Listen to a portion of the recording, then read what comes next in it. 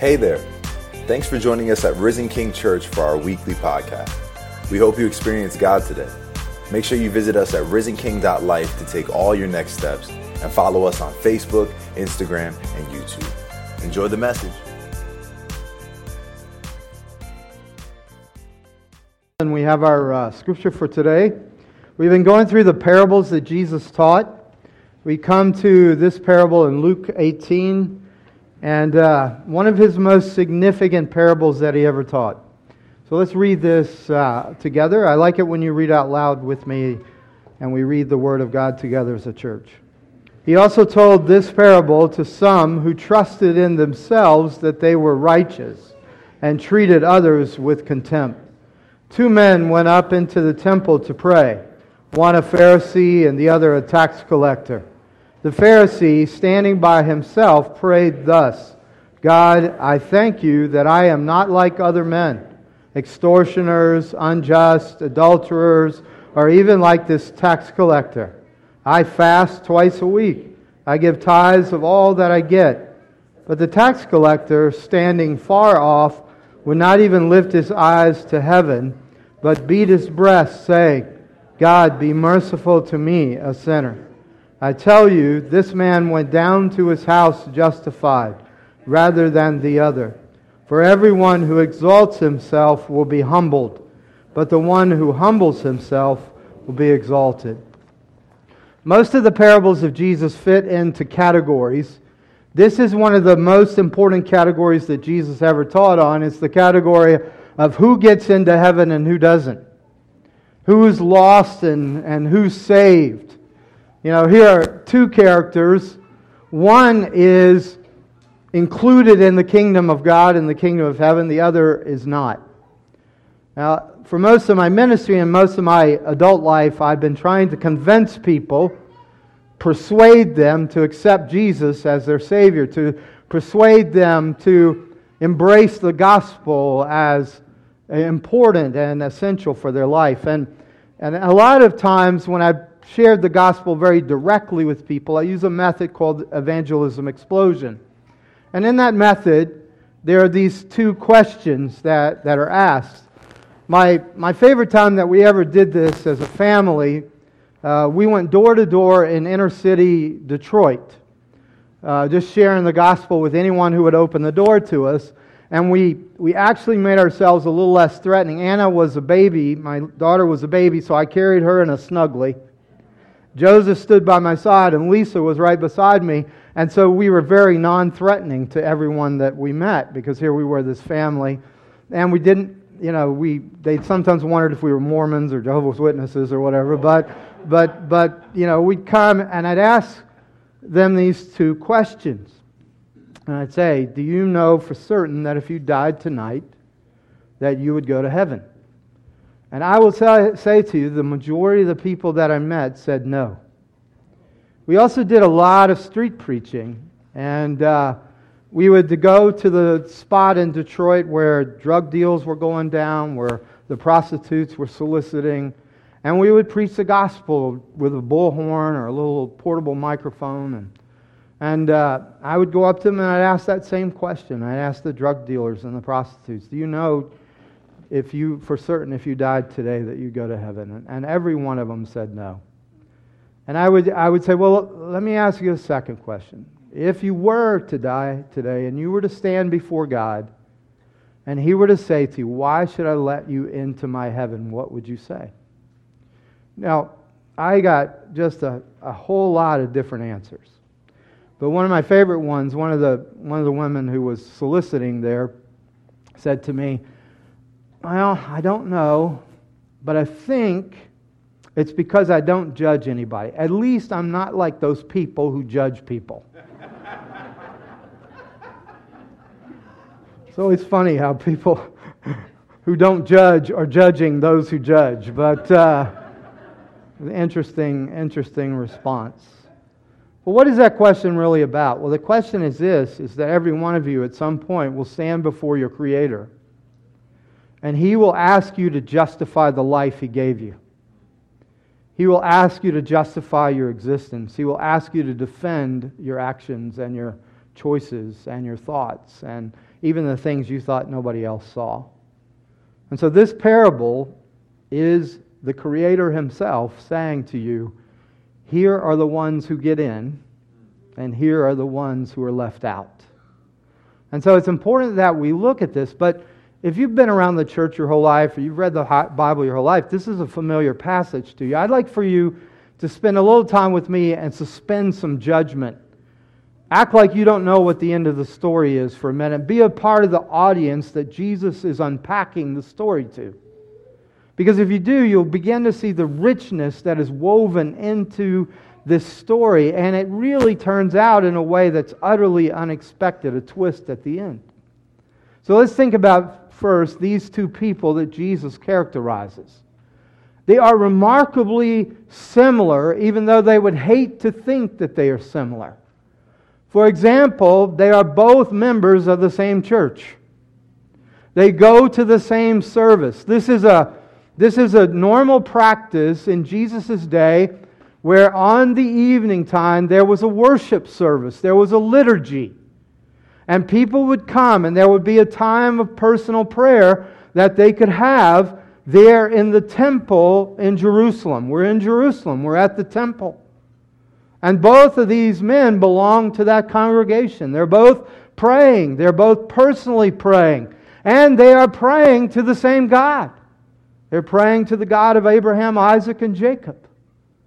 Now, they're both dressed in ways that make them utterly conspicuous.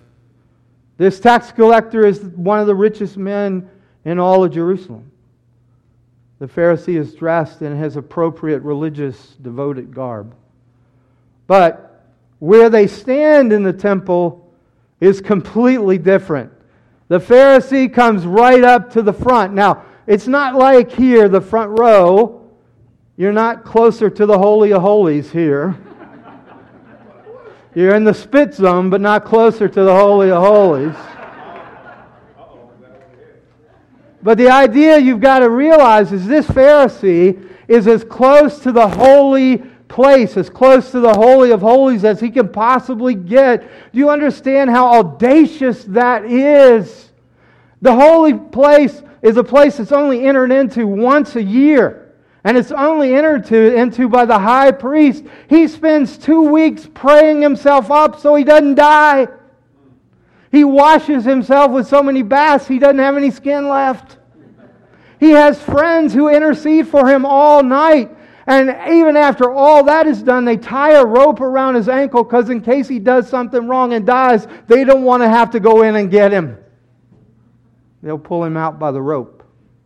And this guy, in his own reliance on his righteousness and his own reliance on his attributes, he stands right up here as close as he can possibly get, and he doesn't mind if everybody sees him.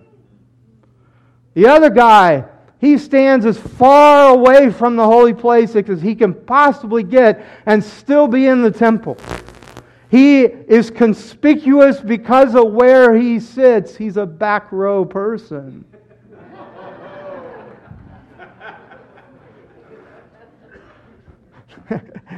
No offense intended. But for him, he's back there because he feels guilt. He's back there because he feels shame. He doesn't want to be seen, but because of where he is and what he does, he cannot help but be seen. Both are conspicuous. Both are praying. Now, here's some of the differences. If you were to see a Pharisee, they would be dressed very much like our Hasidic neighbors dress. You would immediately recognize their devotion. You would immediately recognize them as being distinct in their own practices of their faith. You would see by his clothing. You would see by his haircut. You would see by everything about him. But you have to understand something about the Pharisees. They were the working class people. They were not the upper class. The upper class were a group called the Sadducees. They were the priestly class. They were incredibly wealthy, and they were very, very upper class and powerful. The Pharisees were the hard-working people of the society. They took care of their families. They apprenticed their children. They really were in every way devoted. They fasted. twice a week. They gave their tithes. They were Bible believing. They even produced principles so they could keep the law better. They were remarkable. As a matter of fact, if all of you were Pharisees, our budget would double. Maybe triple. We could build a building. So you have to look, if you're in the audience right now and you're thinking about these two guys, you have to understand you would be pulling for the Pharisee. You would not, if you don't know the end of the story, you're like, well, he's certainly the one in. Everything about him looks better than everything about the other guy. So let's talk about the other guy a little bit here. Let's say that both of these guys are coming for membership at Risen King Church. And we're going to give them an interview. Let's just do an interview first of Mr. Pharisee. So if we were as a church to interview Mr. Pharisee for membership, we'd ask him some of these questions. These questions are based on his answers in his prayer. Notice we ask him, do you live a life that's different from others? Well, he's already told God, I thank you that I'm different from other men. So he would answer that. Clearly, you have no problem answering that. I live a life that's different. Is there any open or public sin in your life that would bring shame to the name of Christ or to His church? Oh, I'm glad you asked me that question. Because there is no shame, there is no sin in my life. There's nothing that doesn't bring glory to God in my life. That's what he would answer to us.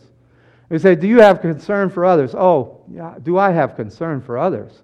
You know, I was just thinking just a little while ago there, but for the grace of God, I'd be like that tax collector. I have concern for others. Of course I have concern for others. Do you practice spiritual disciplines? Do you read your Bible and pray? Of course, since I was a child, I've memorized the Scripture. I meditate on them day and night.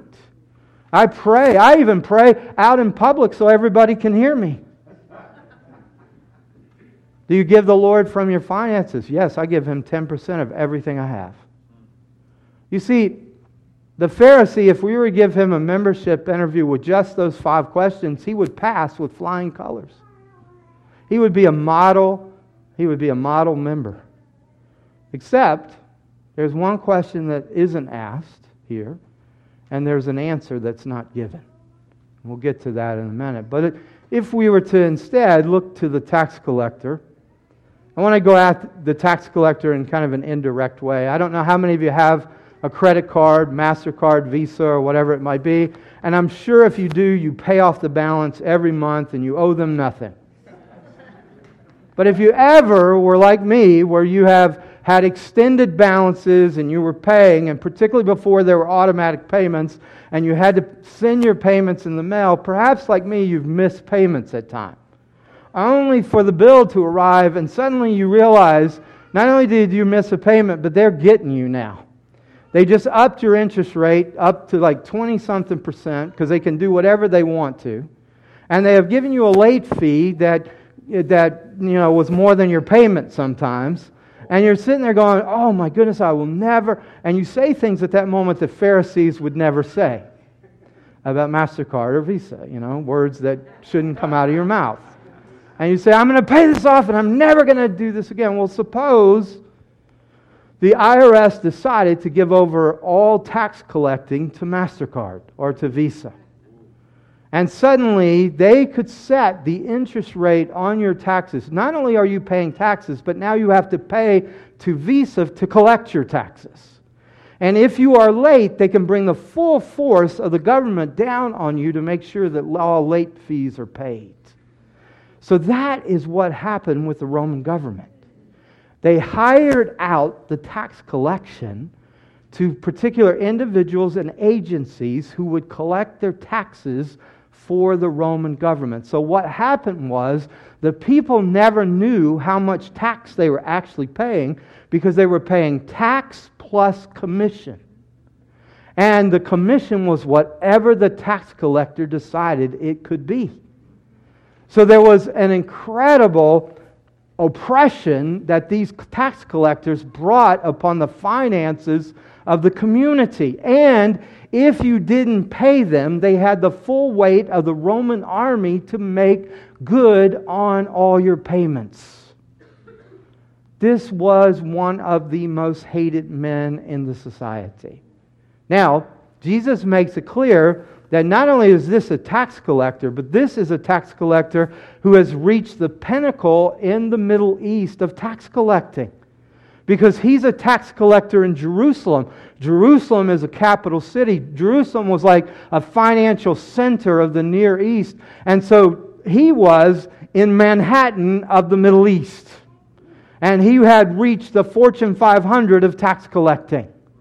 And he was wealthy beyond measure. He had a penthouse condo in the Manhattan of Jerusalem. And he had everything he wanted. There was nothing lacking. He had reached the pinnacle of his career. He had all the wealth. He had all the resources. And everything should have been going his way. But when Jesus describes this man to the people, they would have hated his guts. And immediately they would have said, he's the one that's not going to heaven. Many of them would have said, he's the one who deserves to go to hell.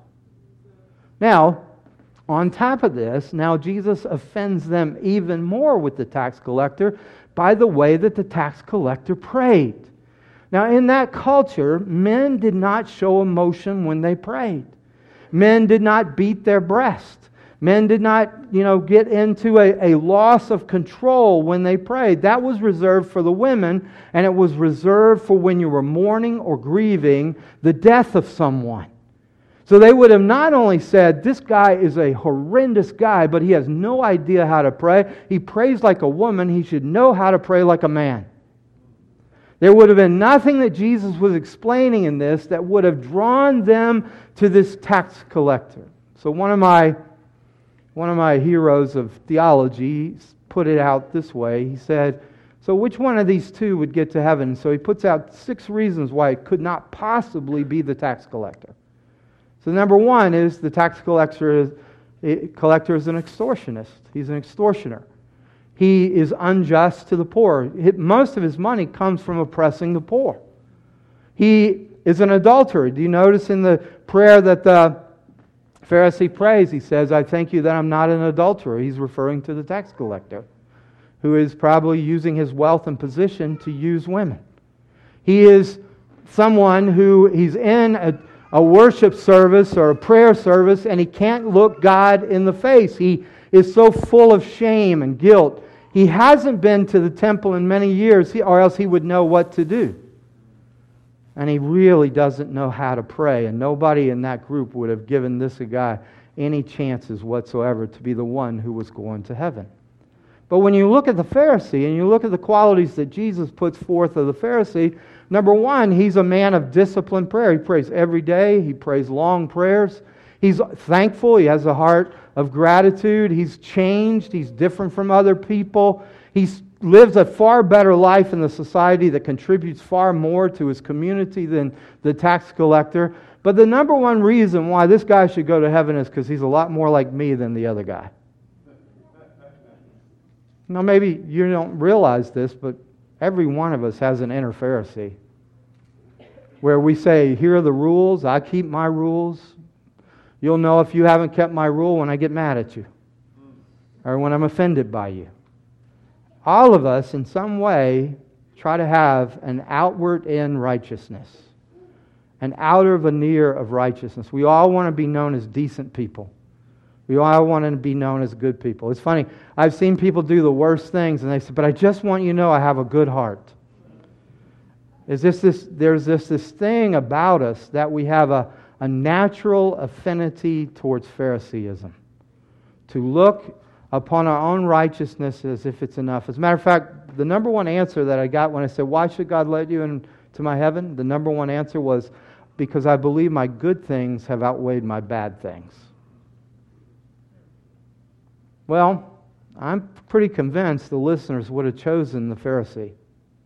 I'm pretty convinced that they would have disdained the tax collector and they would have chosen the Pharisee as the one that Jesus would pick. But what they're missing are the key points of what Jesus is telling in the story. First, in his prayer, you begin to realize that, yes, he is religious, but he has a religion without salvation. He has a religion without salvation. How do I know that? Because he doesn't need a Savior. He is his own Savior. He has no need for mercy because he deserves heaven. He deserves God's love. He deserves God's favor. He has merited it. If you told him he needed grace, he would laugh at you and scorn you because he doesn't need grace. He has earned his position and justified his life by his own actions. But the problem is that all of his actions are outside in righteousness. Outside in righteousness is basically things that anybody can do. For example, a really worthless person can fast. Matter of fact, you could just have money and not be able to eat for a couple of days. You know what I mean? And call it a fast. There's nothing that is truly inside out about fasting. As a matter of fact, an evil person can tithe, and we will take your tithe. What you intend for evil, we intend for good. So, you understand what I'm saying? He doesn't say, I'm thankful that I'm more loving and giving to my wife. I'm thankful that I'm patient with my children. I'm thankful that I feel such love for those around me who have needs. That my heart is generous and open. No, he doesn't say that. As a matter of fact, have you ever heard a person give thanks and then talk about themselves? Usually when someone gives thanks, they're thanking the person for what they've done for them. They're thanking the person for what they mean to them. But this guy says, I thank you, God, that I am not like other people. You understand? He doesn't have an inside-out righteousness. He has an outside-in righteousness. He has the appearance of it. And you know what? Isaiah, the prophet, says, God calls that righteousness nothing more than filthy rags. Because you can't fool him. I mean, can you imagine that this guy has the audacity to stand that close to the Holy of Holies on his own merit? Well, let me hit this a little harder. One of the visiting professors that really impressed me when I was in seminary was the head of systematic theology at Pittsburgh Theological Seminary. His name was Dr. John Gerstner. And he was also a Presbyterian pastor, so he preached in a lot of little Presbyterian churches all over Pennsylvania. And one day he went to this church. He told the story of going to this little Presbyterian church, and he preached on sin. And, in the Presbyterian tradition, once you're finished preaching, you have to go out into the lobby and meet your critics. Greet the congregation. So this, the proverbial little old lady of the church, sweet little old lady, comes up to Dr. Gerstner and says to him, that sermon made me feel this small. And he looked at her and he said, Madam, that's too much. That's much too much. You understand, if it's even a drop of your righteousness, you're in danger. Even if it's that much. When I was teaching my daughter the gospel, when I was teaching her that she was a sinner who needed a Savior, I said to her, honey, you need the Lord Jesus Christ to be your Savior because you're a sinner. And she looked at me with those big brown eyes that looked just like her mom's eyes. And she goes, but Daddy, I'm just a little sinner.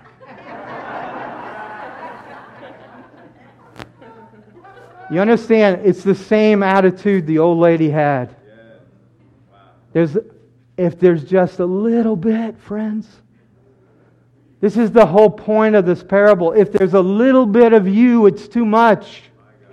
If there's a little bit of you depending on your own righteousness, it's too much. You're in danger.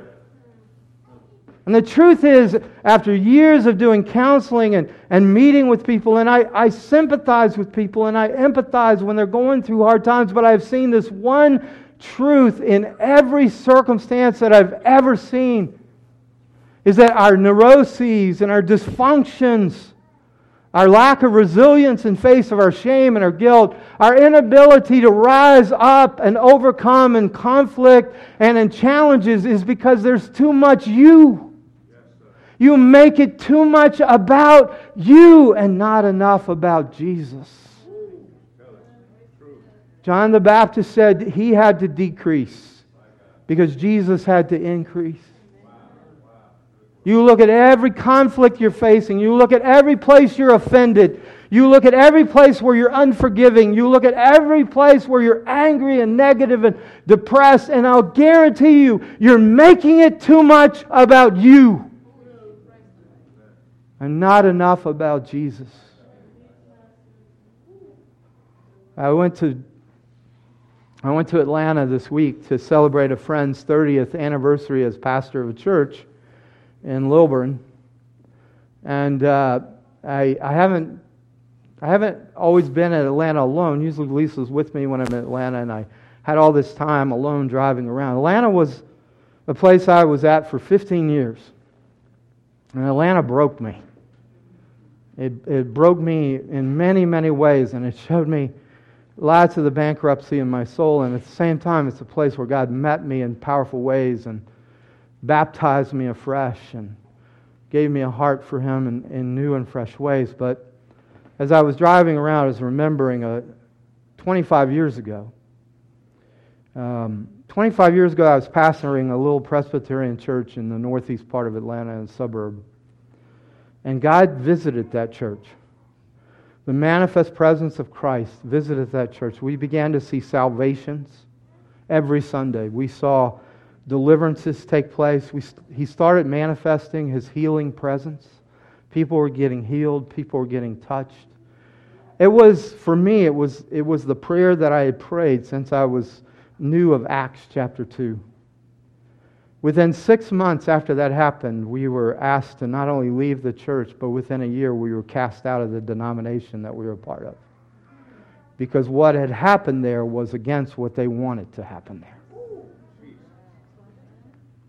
And I remember as I was driving around that Lisa and I, as we were realizing we were losing our church and we were losing our denomination, we made this commitment. It was a step. We said, okay, there was this pastor's prayer meeting. There's this gathering of pastors to pray, and we're going to go to it, and we're going to see what God has for us. And we went to this restaurant, and we started sharing with each other. And I remember we started crying over our meal, and the meal wasn't that good, but it wasn't worth crying over.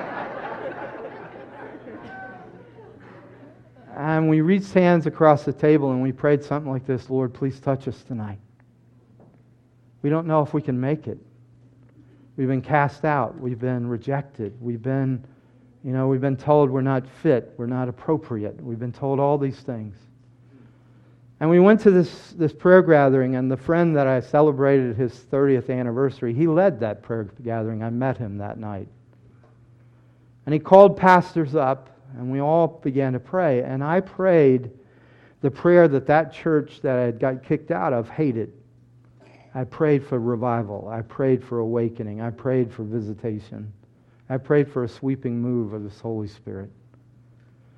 And after it was over, this pastor who became my friend came up to me and goes, "You know how to pray." And he didn't know, but those words caused something to rise up in me.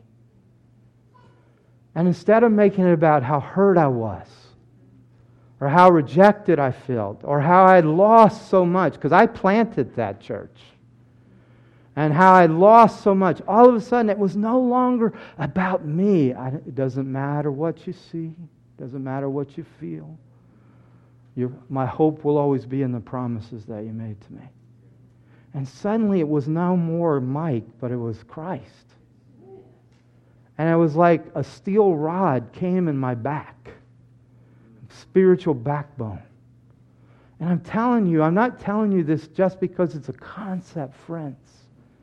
I'm telling you because it's the only thing that works. And I'm telling you because it's dangerous for you to even be this big. That when you really, really, friends, when you really want to know power in your life, when you really want to know strength, when you want to know love, when you want to grow in your capacity both to think and to feel and to choose, then the first choice has to be no longer I, but Christ. You see, that Pharisee had the wrong notion that he could waltz into the holy place. He was going to get fried.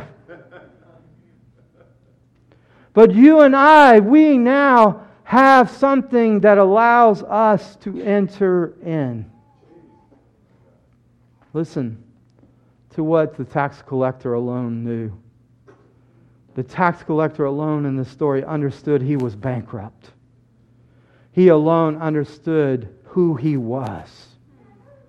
He realized he didn't have an outside-in righteousness and he didn't have an inside-out righteousness. You know what's so interesting about the tax collector? He doesn't pray laterally. The Pharisee prayed with a lateral vision at the tax collector. Thank you, Lord, I compare well to him. And some people in churches, even in a group like this, some people in churches, you pray saying, God, thank you, I'm not as bad as this guy. Thank you, I don't act like that.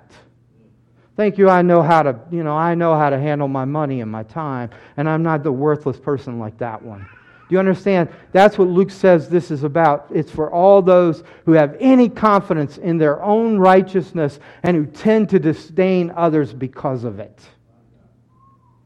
Do you understand? If there's unforgiveness or bitterness in your heart, it's because you believe you are more righteous than the one you're bitter with. Let me tell you, you stand before God like that, it ain't going to work. So the tax collector didn't have lateral vision. He had focused attention on God and His need. And I want you to understand his prayer because in some ways in English it doesn't convey what he really said. It's, I've prayed this prayer. Haven't you? God, be merciful on me, a sinner. I prayed it sometimes when I thought the police were about to catch me for going over the speed limit. Go, God, please don't let me get caught. Let them pass me by. Make me invisible in Jesus' name.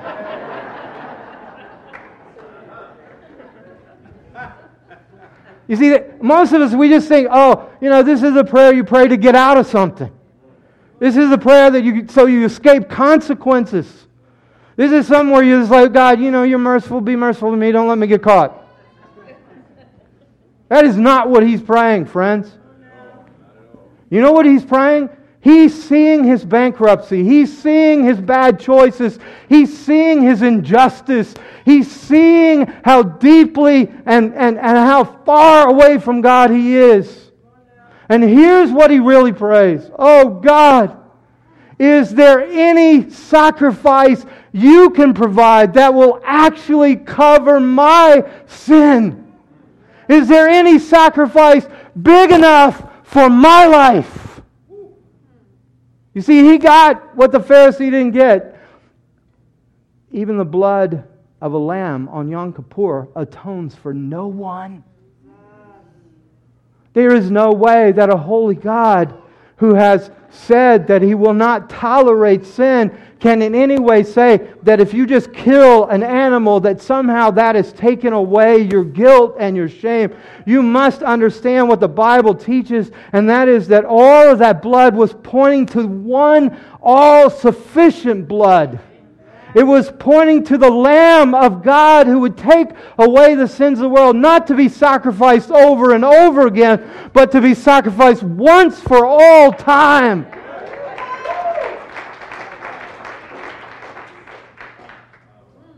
This tax collector understood something that you and I have to understand, is that the one telling the story in just a couple of chapters is going to become that Lamb. In just a couple of chapters, He's going to stretch out His own arms on a Roman cross. And He is going to willingly be treated as you deserve so that you can now be treated as He deserves. Yes, thank you, Lord. That He who knew no sin would become sin so that you can become the righteousness of God in Christ. I think Tim Keller puts it this way. I love it when he says, He who is actually righteous became legally sinful. So you and I who are actually sinful become legally righteous. But you see, this tax collector got it. He said, Lord, my life is too devastated. My sins are too great. That animal cannot be enough. And in Hebrews 2, it's interesting that there's a word that he uses in prayer that's not used anywhere else in the Bible except in Hebrews 2. And it's in Hebrews 2 that the answer to the prayer is given. It says Jesus is the sacrifice for atonement for the sins of His people. What the blood of the Lamb on Yom Kippur, what the blood of bulls and goats, what the blood of sheep and turtle doves could not accomplish, because it all pointed to the blood of the Lamb of God who takes away the sins of the world. Well, for me, sometimes when it's really this beautiful and this deep, I can't help but go back to the hymns that I sang as a child. And one of my favorite hymns of all time is a hymn called Rock of Ages, Cleft for Me. And it points back not only to the publican or the tax collector's prayer, but it points back to Moses' desire to see God, to stand before God, to look God in the face. And God said, Moses, you can't do it. If you do, you will die. And so Moses said, but I must see your glory. And God says, okay, I will let my backside of my glory pass by you. But it gives us one little limitation. He has to be hidden in the cleft of the rock as he sees the glory pass by. And that is a picture, friends, of the Lord Jesus Christ. That He is that rock in whom you are covered, in whom you are unconditionally loved, accepted, but also cleansed and made righteous in Him. So that, yes, do you know what Hebrews says? Because of Him, you can boldly go into the Holy of Holies.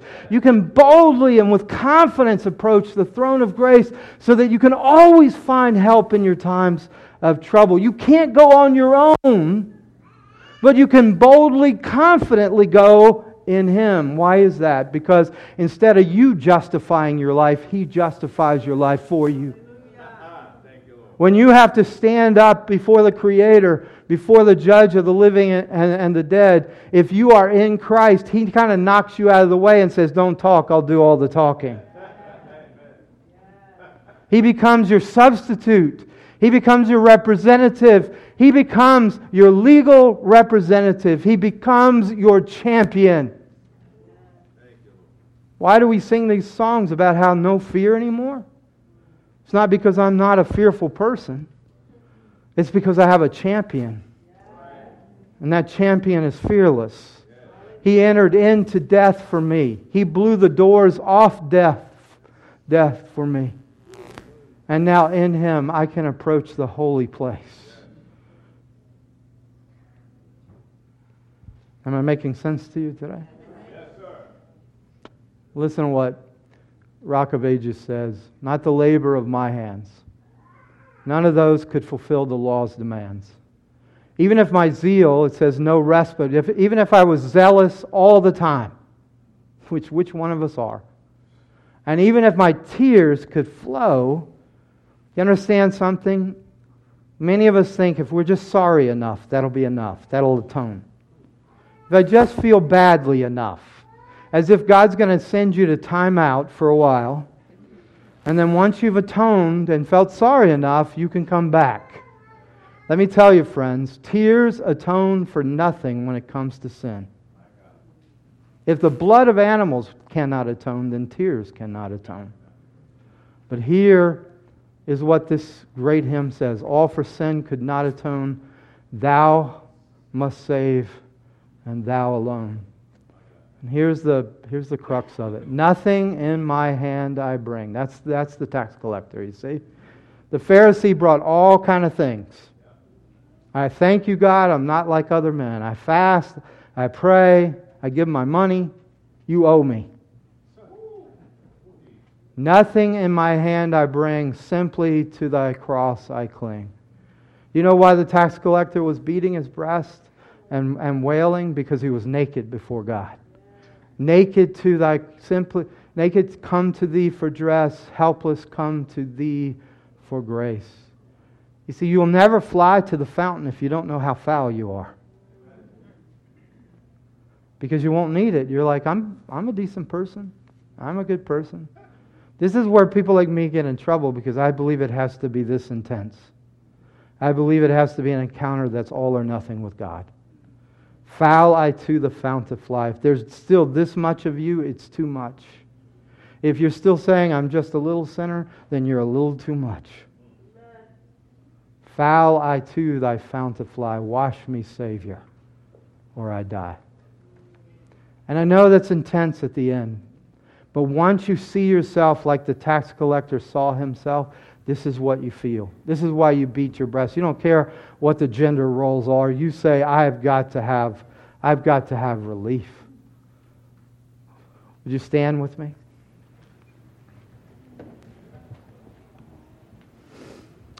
I'm going to ask you to do 2 or 3 things now. The first one is, would you say this verse with me as a declaration to God?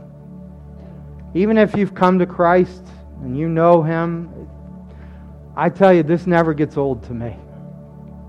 And it also reminds me that nothing in my hand I bring. Would you say it with me? Nothing in my hand I bring. Simply to thy cross I cling. Naked come to thee for dress. Helpless come to thee for grace. Foul I to thy fountain fly. Wash me, Savior, or I die. Would you bow your heads with me and would you close your eyes? For many of us, we know the answer to that second question. What will I say to defend my life? What will I say to justify my existence? What will I say so that I can go home and be with God forever? We're not going to say, Lord, I tried my best. We're not going to say, oh God, excuse me, I grew up in a bad home.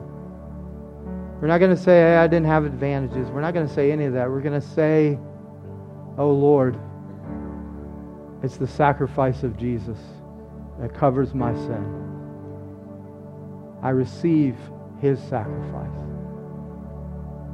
And we're going to have the confidence that comes from having been washed in the blood that alone can cleanse and can atone.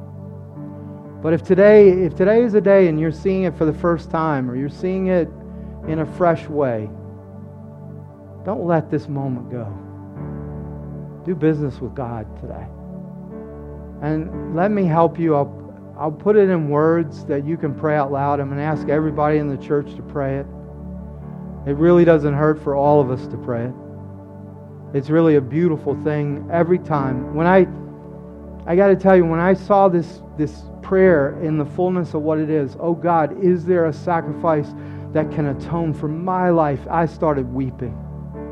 Because I know the things that I've done. I know the secrets. I am the tax collector.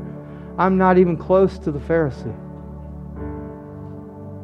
And when I saw that the one who is telling the parable is the very one who becomes the sacrifice. How can you let this go? He wants to represent you. He wants to substitute for you. And if there's even a little bit of you left, it's too much. Would you say these words with me? Dear Jesus, I receive your sacrifice as my defense, as my justification, your blood, your righteousness, your obedience.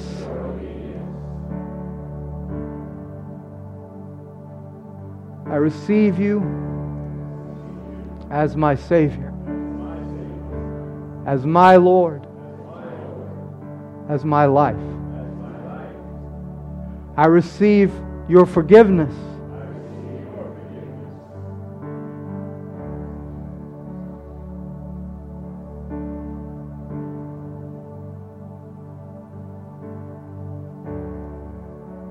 If you mean that, Even if before you came in you didn't know that. But if you mean it, this is your birthday. You're born anew, born afresh. You don't just have a morally restrained heart, you have a spiritually transformed heart. And that's why I want to ask you to do one more thing here. I want you to renounce that little bit of you, or that lot of you. You know, we'll never have too much of Jesus, but we can always have too much of you. Would you renounce that with me? Do you not see that we have to get rid of this inner Pharisee? We have to live as redeemed people in an unredeemed land. We have to live as resurrected people in an unresurrected earth. There cannot be even a little bit of your own righteousness. So would you say this with me if that makes sense to you? I repent of making it too much about me. I crucify my inner Pharisee, my critical spirit, my judgmentalism.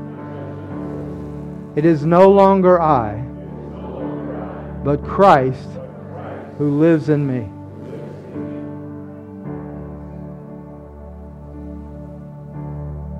And as we close out our prayer together, I want you to make a declaration with me.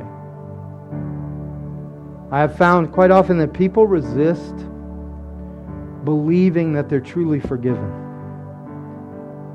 That often what happens is you'll say, God forgives me, but I can't forgive myself. Let me tell you, there is no higher law than God's law. You set your law above God's law, you have done something very foolish.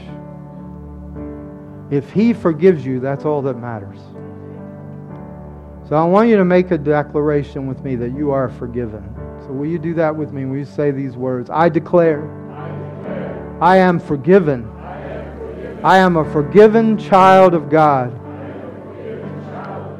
Jesus' payment is sufficient.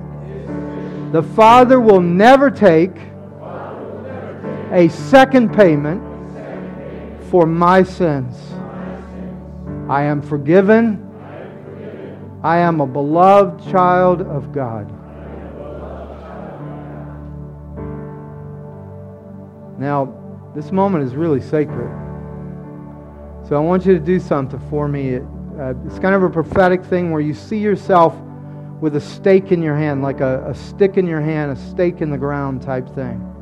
And what I want you to do is I want you to put that stake in the ground right here, that you're going to move from this place forward, not backwards. You will not believe the difference when you're no longer making it about you. When you make it about Him, then you fill up with His power. You fill up with His love. You have capacity for His heart for other people. And you become the best you ever could imagine you becoming. But if you keep it being a little bit you, then it'll all be you. Lord, we seal what you're doing in Jesus' name. Amen. God bless you.